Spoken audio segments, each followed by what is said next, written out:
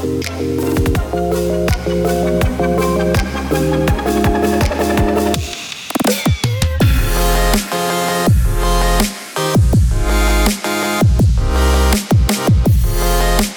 hello, everybody.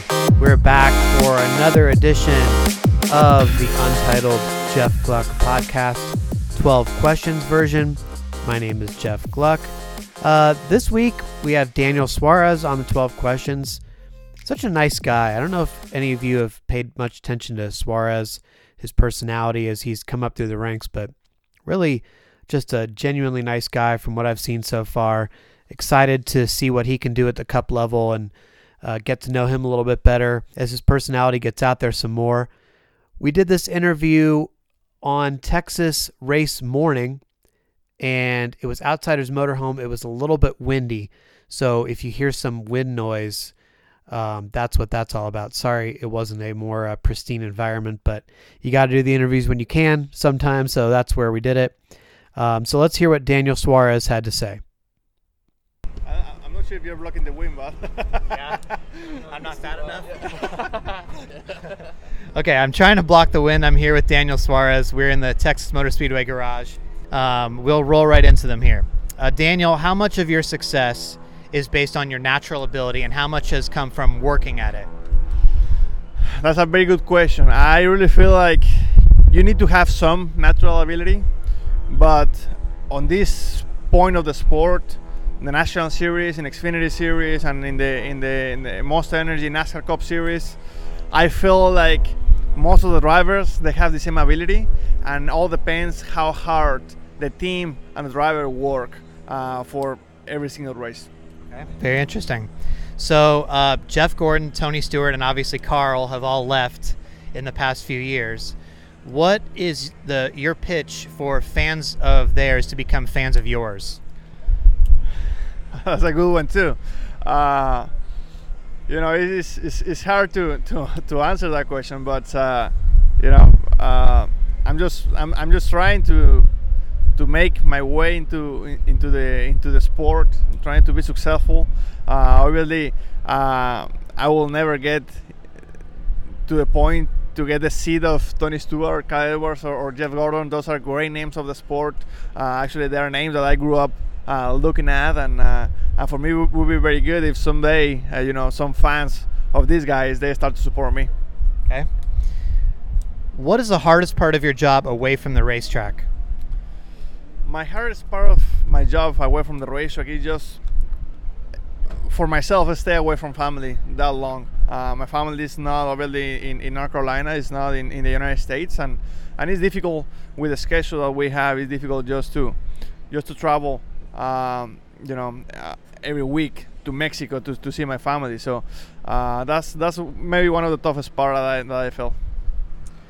So let's say a fan spots you eating out in a nice restaurant. Should they come up to you for an autograph or no? Yes. Yes. Okay. Yeah, sure, no problem. Actually, I like that. Actually, just 30 minutes ago, I saw a kid walking on the parking lot. He had a Suarez T-shirt, and I just stopped by and I saw his shirt. So I like that a lot. What was his reaction? He was kind of surprised. He was scared at the beginning, but he was kind of surprised. I just like to do that kind of things. That's cool. What is a story in NASCAR that doesn't get enough coverage?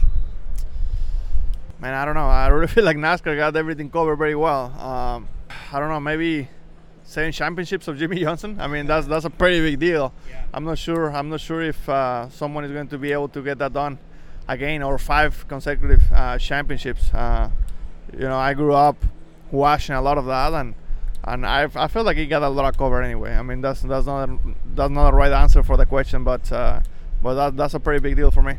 Yeah, no, I think you're right. In some ways, it doesn't get enough attention in the sports world what he's done. Who is the last driver that you texted? The last driver I texted, it was Kyle Busch. There's a thing with you. You're always asking him for help, huh? Yeah, there's always something. Yeah. There is always something, and everyone in my team has been very good, but obviously Kyle has been very good to me. We spent some good time together. Actually, in the last couple of weeks, we've been working out on Tuesdays. So that has been kind of fun, working out with him and having some fun. Does Kyle always text you back? Sometimes he doesn't text me back. No, he texts me back, and if for some reason he doesn't, I call him. Okay. Do you consider race car drivers to be entertainers? I think most of the race car drivers have a good attitude, good, just a good personality, and we're always having fun and enjoying this. We do this every weekend, and if you don't enjoy this and you don't have fun with interviews and stuff, you're going to get tired of it. So I feel like we are, yes. What is your middle finger policy on the racetrack? I think respect. I read somewhere this week that drivers are like elephants. We never forget what happened, and that's true. Actually, it's very, very true. I still remember every single person that hit me when I was racing go-karts, and I hit them back the next week. So that's true. I mean, that's 100% right. And in the racetrack, it's the same. I know who raced me clean. I know who raced me with respect. I know who raced me aggressive all the time, and I race them back the same way. So I think that's something very important. So have you ever flipped somebody? Do you ever flip the middle finger at somebody? Yes. I don't remember who it was last year. I did a couple times. So you touched on this a little bit, but some drivers do keep a payback list, when you need to get somebody back.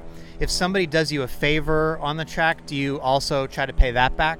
Yes, yeah. I mean, that's what I mean with respect. Sometimes, for some reason, you are running fifth and you are slower than the guy in sixth, and he can pass you. You have to just try to help him a little bit, and maybe he can go to get the next one. So you never know. And maybe next weekend or maybe later on the race, you are going to be better than that guy, and he's going to give you he won't give you a hard time to get that position. So I feel like everything is how you race people is the way that they're going to race you. Okay. Who is the most famous person you've had dinner with? Carlos Slim. I had a feeling you might say that. That's a pretty famous person. Yeah, he's a great guy, a good friend. I think my first dinner with him, it was when I was maybe 17 or 18 years old. I was nervous as hell, but now we're good friends. That's good. What is something about yourself that you would like to improve? Something about myself I would like to improve. I think sometimes just to be more patient. I'm very hard to myself, and I push myself very hard, and when the results are not coming together, I just get mad to myself, and that's not a good thing. Sometimes instead to move forward, you just get stuck a little bit. Maybe that's something I have to improve. So the question from the last interview I did was with Casey Kame, and I asked each driver to give me a question for the next guy. So he wanted to know from you how living in North Carolina compares to where you grew up in Mexico, and how you've adjusted and how you like it.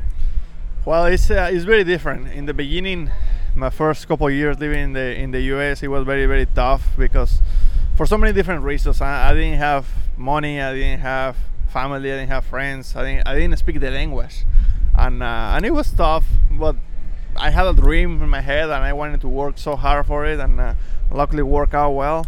And I think live away from family and away from everyone that you grew up hanging out and living around, that's difficult. But you start again, and you start making friends, you start making new things around. Now in racing, you don't have a lot of time. I don't have a lot of time to be in North Carolina, just a few days per week. So it's been a big challenge, but right now, honestly, if you ask me, hey, Daniel, would you move back to Mexico? I will say no. I prefer to stay to North Carolina. I love North Carolina, and hopefully I can bring my family more often. Interesting. So I don't know who the next interview is going to be with, but can you try to think of a question that I can ask another driver for the next interview? A good question would be if, as a race car driver, we are always competing each other.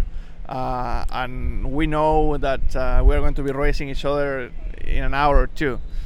If a driver that that can be competitive or is coming competitive asks you for advice, would you tell that driver everything 100%, 90%, or how much are you going to help that driver out to be successful in the racetrack, because eventually maybe he can beat you out a little bit. Right. That's a really good question. Okay, well, thank you for joining us. Thank you, man. No problem. So there you have it, 12 questions with Daniel Suarez. I appreciate him taking the time on race day to do that. It was very nice of him. And usually at this point, I give a bunch of shout outs to patrons who have helped get me to the track and keep the podcast going and let me do these interviews and all that stuff. I just have one this week, Matt Schlosser. And the reason I don't have more than one is because I'm all caught up now. So April has not been the big booming month for patron signups that January, February, March were. Sort of leveled off a little bit. So I don't really have any more shout outs to give at this time. If you are interested in getting a shout out on the podcast, that's available for $10 or more per month patrons on my Patreon page. If you want to learn more about becoming a patron, go to patreon.com/Jeff_Gluck. That's my page.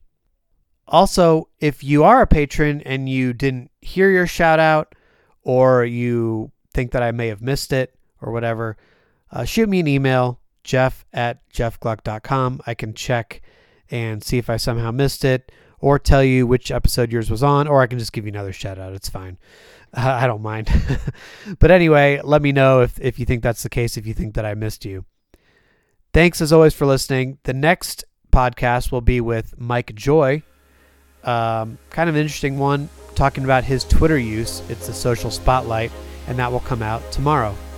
So until then, thanks for listening, and talk to you next time on the Untitled Jeff Gluck Podcast.